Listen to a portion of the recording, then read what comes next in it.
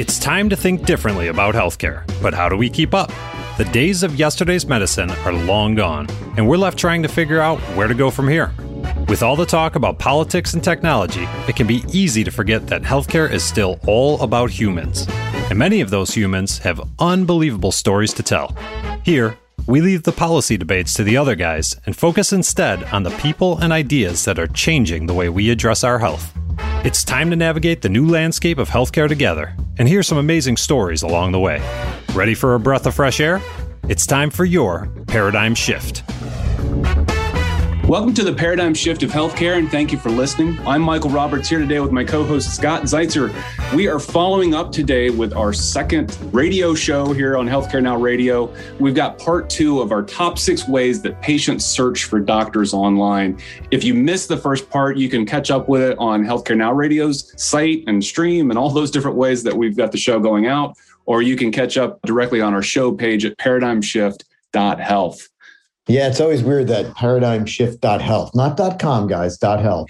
Just a quick recap. We talked about the following ways that patients find their doctors through search engines. Obviously, Google is a key spot where patients go, but that doesn't always mean patients are visiting your site. They may be going to, say, review sites. A lot of patients now are immediately going to, say, Health Grades, Vitals, Google Reviews. And 75%, this is a big number, 75% of patients are influenced by online feedback. So gone are the days, everybody, of getting a referral from a primary care doc, et cetera, another doc, and automatically that patient seeing you. I'm sure they still do, but remember, 75% of patients influenced by online feedback. And last but not least, social media. This can be patients asking family or friends for recommendations, or they could look up a practice on, say, Facebook. Those are the things we talked about. Michael, what are we talking about today? Well, we've got 3 more to complete our 6. Simple addition would say that we've got 3 more to talk about today. The first one that we're going to look at is one that's very closely related to search engine optimization, to the way that people go and just look up, in search engines, and that's map listings. Yep. And, it's not just your Google map listing that you have to consider. There are so many different ways that we could attack this, and we'll talk about that in just a second. But, location's obviously going to be key for a lot of patients. I mean, you do have those mega centers where people go for a certain kind of care. But There is a lot to do with convenience. There's a lot to do with like, hey, if I like this particular doctor, is that doctor in the location that's closest to me? Or does that mean I have to drive across town, if you live in a metro area? So there's a lot of things where still like you have to go to a physical location. Despite all the advances in telehealth and all the many changes, A lot of times you're still going to see that doctor in an office. And those map listings are critical for that, not just because I want to have enough information when I look up that listing, but there's so many things where the details of that listing can help inform where you do land in search results. Absolutely. I mean, Michael, just from a pure trying to help your patients perspective, if you're running a practice where you're part of a large hospital and there are multiple locations, I am sure there are a lot of patients that wake up in the morning and go, where am I going again? What's going on? That kind of thing. And so just from that pure perspective, like you said, locations get into helping a patient just make a decision. They don't want to drive 40 miles across town. They want to find somebody locally. They already are a patient and they just want to get to the appropriate place. My wife was seeing somebody and she showed up at the wrong place. And the front desk was like, it happens all the time. And when she came back, I was like, you would think they'd figure that out, right? And fix that. Do something about it. Yeah. Sure. Right. And then, Michael, there's that other part about how important having the right locations is for search engine optimization. Yeah, 100%. I mean, there are so many more searches now that are happening. Again, we talked about this some in the last episode, where people's behavior has adapted to the tools that we're using, right? So you go on a search engine and you can type in orthopedic surgeon near me, plastic surgeon near me, whatever type of surgeon you're looking for, or doctor or whatever. And you use that phrase near me. And that's something that that the tools are tracking where you're at. They're looking at how closely those businesses are located. You think about the different processes that just go into verifying these listings and these map listings. There's either some sort of like postcard back in the day or phone call or some sort of system that they're using to verify that there is a physical location where that physician's at. And now you're, just kind of mapping some distances. So what's interesting about those kinds of search results when you have that near me is that it's not just about showing the closest doctors, right? It's not just a matter of proximity, but proximity is definitely a big factor there. But you'll have the proximity, and then you'll have things like the ratings that we talked about last week, like that goes into it. Content on the website, we've definitely seen content that really clearly explains a specialty influencing map listing results sometimes. So let's say, a hip replacement surgeon that does this particular type of procedure, this particular type of way of doing that, you'll sometimes see in Google results, website mentions this, that specific phrase that you included. So there's so many things where we're talking about each of these topics as like a one-off, as separate things that each need attention, but these things blend together incredibly. So you can't just look at it and go like, well, as long as I get my map listing, I'm good. I don't have to do anything else. Yeah, a couple of things about that. One is you bring up how meshed all this stuff gets to be. And no matter who you use to help you with your online marketing, and I say this with really deep respect for all the people who work so hard out there, when you choose somebody for your online marketing, make sure they're expert at what they do. Make sure they understand the nuances. It is complex. It's not like it was 20 years ago where you could just check things off like website done, map listings done. And it's like, well, it's never really done. And how they interact with each other requires people with experience, to look into that. Michael, if I'm not mistaken, there might be like 70 different types of bots or local search engine companies out there like Hot Frog, which is my favorite name. Of course. It's silly because in order to really succeed in this space, to really, especially if you're in a highly competitive area, you're in a really big market, something like that, like you need to be on as many of those things as you can. Yep. And you need to provide as much detail as you possibly can. And some of them are even getting down to things like has a parking lot, has this kind of, commodity, has this sort of thing in there. But again, if you're in a big market, if you're in a city, like that kind of stuff really matters. And so sure it does. There are tools that help distribute that kind of information more easily. There's a tool called Moz Local. There's Yext is another one of those things that can help you get that information out there and into a lot of places. They all have their strengths and weaknesses, so I'm not necessarily advocating one over the other, but all of these tools help you start addressing the fact that there are this ridiculous number of listing sources out there. And, we could go super in detail, and I don't think we need to go so far down, but there are even kind of content aggregators when it comes to this kind of stuff, like these big kind of like data warehouses, I'll just call them, and getting correct information into there will help definitely kind of push and correct information out to a lot of other sources. But just all of that to say, this stuff can be more complicated than just going to Google and updating your listing. Bear in mind, I get that everybody thinks that Google is this like mega giant tech giant, which it is, but still Google will utilize and index all of those small search engine, localized companies, et cetera, that do this kind of work. It's not like Google's magic and knows where everything is. It pulls data like it does everything. It indexes data and pushes that data out. And I know that it's a pain. There's just so much to update. But bear in mind, you're making the day better for everyone. So when you do get it right, your front desk is answering the same questions less, about parking, about what floor you're on. Your patients are happier. Your front desk is happier. You're happier because they're coming into your office.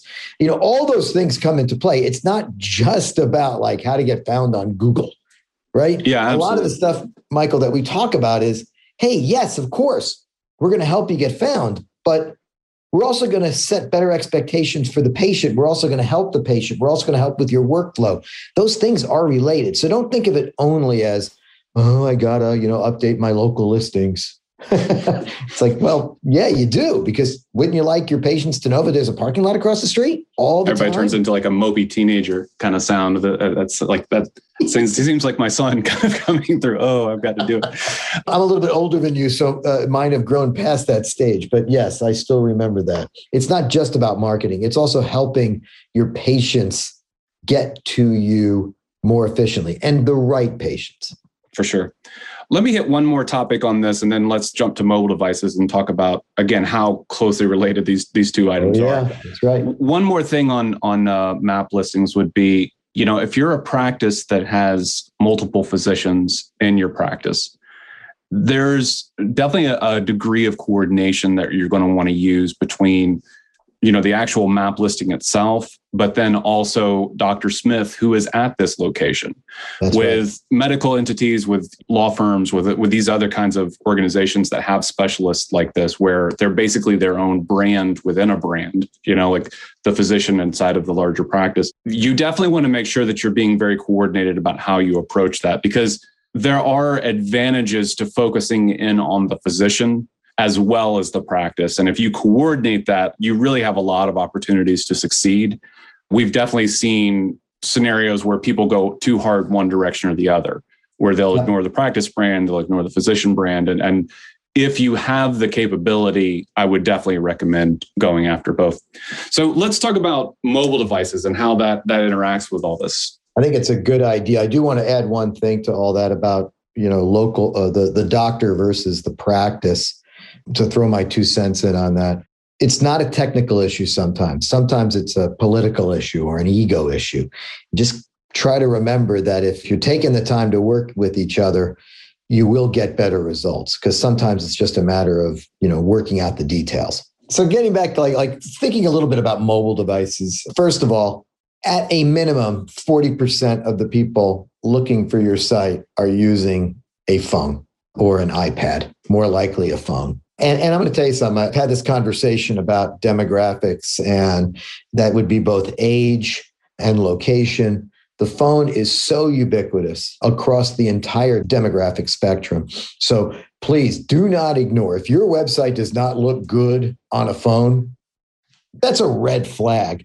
But that's not what we're talking about. We're really talking about how you get found, and it's a little bit different. Patients can use a lot of different search methods, everything we already mentioned, on mobile for sure. They go on Facebook on their phone, they talk to their phone, they do searches on their phone, they're open maps on the phone. So if you're not focused on that, you're going to have an issue. I think on P3, Michael, if I'm not mistaken, it's like, is it really 40 to 60%? I mentioned 40, but it's as high as 60% in some areas. Is that right? Yeah, really depending on like the type of practice that you're looking at, the type of area that you're located in. But yeah, even the ones that we've gone back, so we work with a couple hundred websites for practices in the space. And so we'll kind of go back and do some usage checks like this. And even on the practices where we thought like, oh, this one's mostly skewing towards older audiences, or it's a rural practice, or, whatever. Still, those numbers are competing at least at 40% in terms of the number of people that are using their mobile devices to approach it. It's funny that you talk about tablets, because, there was that moment, and I'm like now old enough in web history to remember that moment when tablets were going to take over, and desktops were going to go by the wayside. But, it really is down to like mostly to your computers and to your phones themselves. But, now they're starting to lump in other categories to that in terms of even things like all the different devices that are out there, including voice search. And we'll talk about that more later on. Everybody, I always appreciate that you tune in, that you're listening to the show here. I wanted to let you know that we have set up a new newsletter that you can get to at paradigmshift.health. That's paradigmshift.health. You can go there, and the reason that we've got this newsletter is that we like to send out a few extra pieces of information with the show. We also have a full transcript for every single episode that we do, and we can let you know that through email. We can let you know also if we have like a good quote card to be able to show for every episode. So check that out if you'd like, paradigmshift.health. Thanks so much. So, listen, if you're just joining us, this is the Paradigm Shift of Healthcare with Michael Roberts and Scott Zeitzer. The show here focuses on the changes that practices are facing in business and marketing. And we're talking about the ways that patients are finding their doctors online today. Talk about some of those changes. There's been a lot of changes in the space. So far we've looked at the importance of getting your map listings right. Now we're just getting into mobile devices and how much that's changed the game. So yeah, at least 40% of website traffic definitely coming from mobile devices of some sort. Yeah. And if you're in a big city or even a decent sized city, you're closer to about 60%. I wanted to touch again on this whole idea of does your website look good on a phone? There's a term that we use. It's called, is your site responsively designed? Responsive, not responsibly. I'm sure, I hope that it is. You're being responsible. But no animals harmed in the making of it, all that kind of stuff. There we go, right? So responsively designed means that the site itself is designed so that it will respond to the device that is viewing your site. And there's ways to code for that on modern websites. It recognizes that it's a phone and even a specific type of phone, and then lays it out accordingly. And just a kind of general rule of thumb here, if your site was designed over 5 years ago, it probably needs some sort of update when it comes to this specific issue. And it becomes very important, everybody, because your site could look weird under certain circumstances. And I don't mean just outlier kind of things, just how the content gets laid out when you go from one doctor to another doctor. And Michael, I've had this conversation with so many practices. People have no patience on their phone. They have very little patience on their laptop or their desktop, but they have less patience on their phone. And if your site starts coming up weird, you're gone. And anybody who's listening to this conversation, just think about the difference between going to, if you're a sports fan, to say ESPN and some local site, and it's not really giving you your scores correctly, you just leave. You go off to ESPN or to some other larger sports site that knows how to do it. And the same thing is going to happen with your practice. If they want to find information about you and you're not going to bring that up correctly online, that's a big deal. Speed becomes a big issue too. How quickly does the site download? Michael, I know you've looked into that kind of information as well, right? About if it doesn't download fast enough, how quickly just people leave? Oh, yeah. I mean, there was a big stat that Amazon touted for a long time, and I don't even remember the numbers, so I'm not even going to make them up or anything. But, tenths and hundredths of a second meant the difference between the amount of money that Amazon made, depending on whether people would stick around or not. Factor that into some of the newer updates that Google is doing to their search algorithm, which, for better or for worse, it holds a lot of sway over how the internet runs today. But even things like your site could load quickly, but how that thing happens when you start loading a site and you go to click on that link, but everything shifts down 3 times because all the images are suddenly showing up and all the ads and all that other kind of junk that starts popping in. Stuff like that is going to start negatively affecting ranking. So if you have that kind of frustrating experience for people, that's going to make an impact. So there are things where more and more and more we as patients, as consumers, as just people have expectations on how the web should behave. And there are more and more systems that are now rewarding the correct behavior. And people are always going to try to game that kind of stuff. But at the same time, Google is trying to update those results, and the other search engines that are out there too, Bing and DuckDuckGo and all the others, they are trying to favor the experiences that we want online. It's how they make money. There you go. It's how they make money. I was going to bring that up as well. Guys, Google makes a lot of money. So does Bing with online ads. That's how they make their bucks. And they're making more and more of it on mobile. So if your site isn't good on a phone, and we talked about it, how it gets laid out, speed, etc., it's a big deal. A good rule of thumb for everybody listening in terms of is my site ready, for an update, or do I need to start budgeting for it? A good rule of thumb is try to remember when your website was developed, that last major overhaul, and then look up what iPhone came out that year. That's what we do, because, you fall into this trap. My website's only 5 years old. So you start thinking it like your car. And my car is over 5 years old and I'm very happy with it. It's no big deal. There's not that much technology that's really changed for my car. It's not a big deal. Now, if I don't want to get the newest and greatest, that's up to me, but not that excited about it. It's not my thing. Now, on a website, 5 years ago, that's a major change in how much technology has changed between now and 5 years ago. And if you look up what iPhone came out when your site was developed, well, that's what that site was developed for, everybody. And I think that's a critical thing you've got to take a look at. As a matter of fact, when you start looking at companies to do your site, ask the question, like, do you update the site as part of the package? Like when the new iPhone, whatever, 76 comes out, are you going to update accordingly? Because if they're not, that's part of what needs to go into your calculations about cost and what, if anything, this particular company is doing. For sure. Fascinating tidbit I just read, just to go down this iPhone path for just a second. Sure. There's a number of consumers that are saying that they're going to skip the iPhone 13 just because of, the connotation that it's number 13, and it's just unlucky. Yeah. So there you go. You never know. So maybe we'll have iPhone 14 coming out shortly after this releases. Who knows? There we go. They'll come up with, what is it? Instead of iPhone X, it'll be iPhone Y. X3. That way it's... Yeah, it'll be existential. iPhone Y. We've got all kinds of ideas here. Come on. There we go. So going along this mobile phone path, we're looking at these individually, but they're so stinking related to each other and so completely dependent upon one another.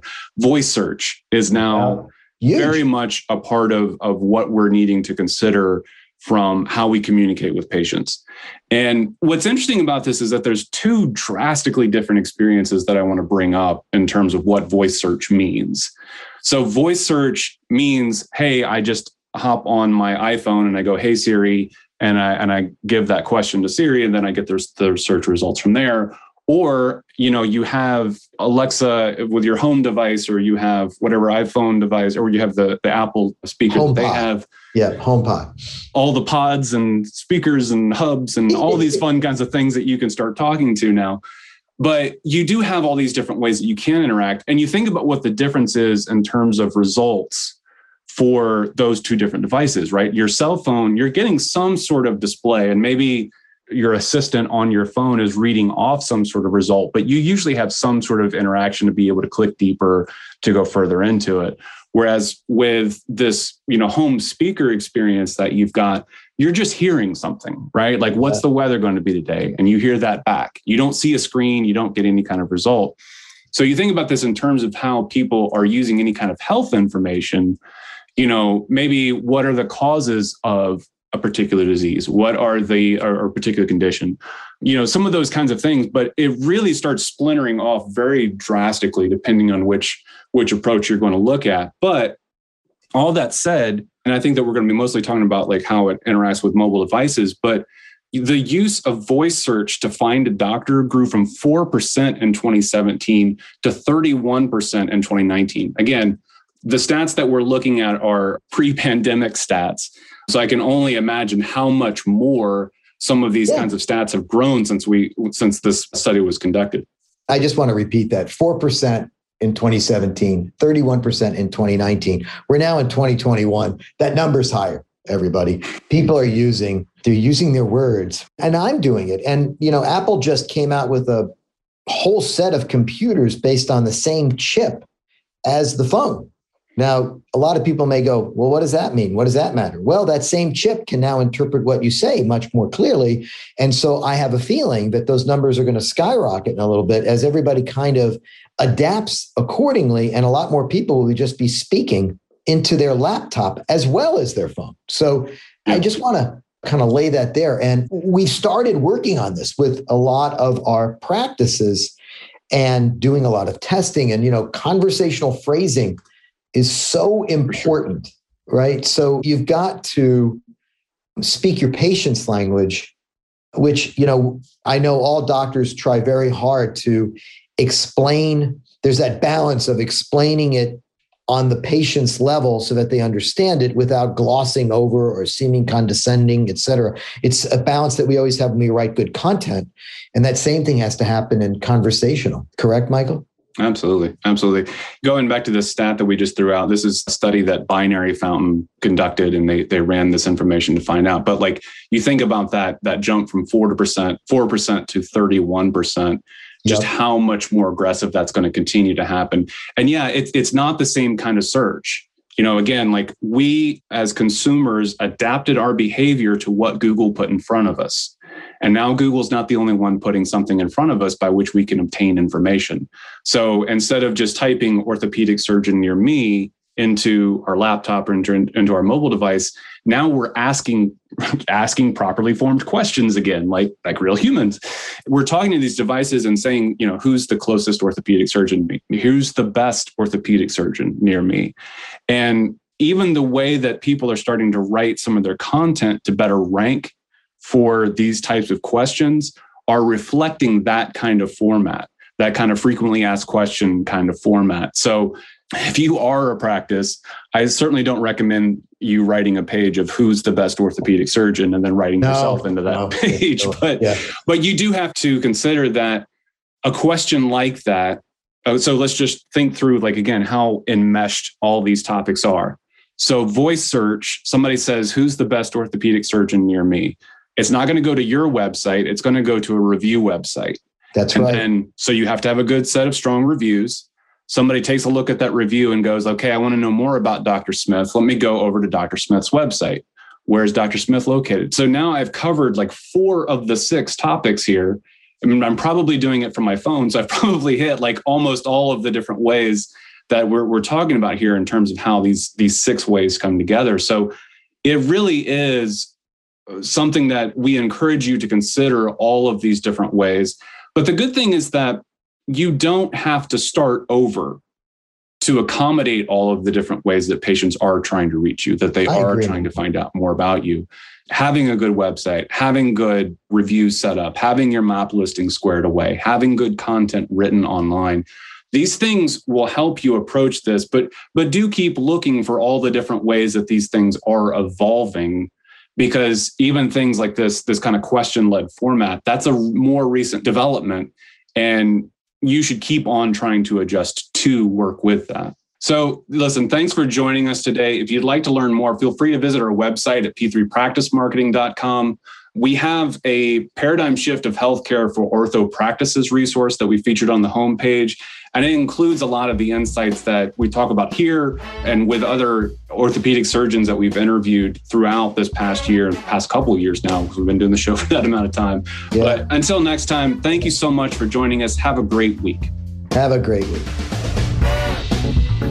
Thanks again for tuning in to the Paradigm Shift of Healthcare.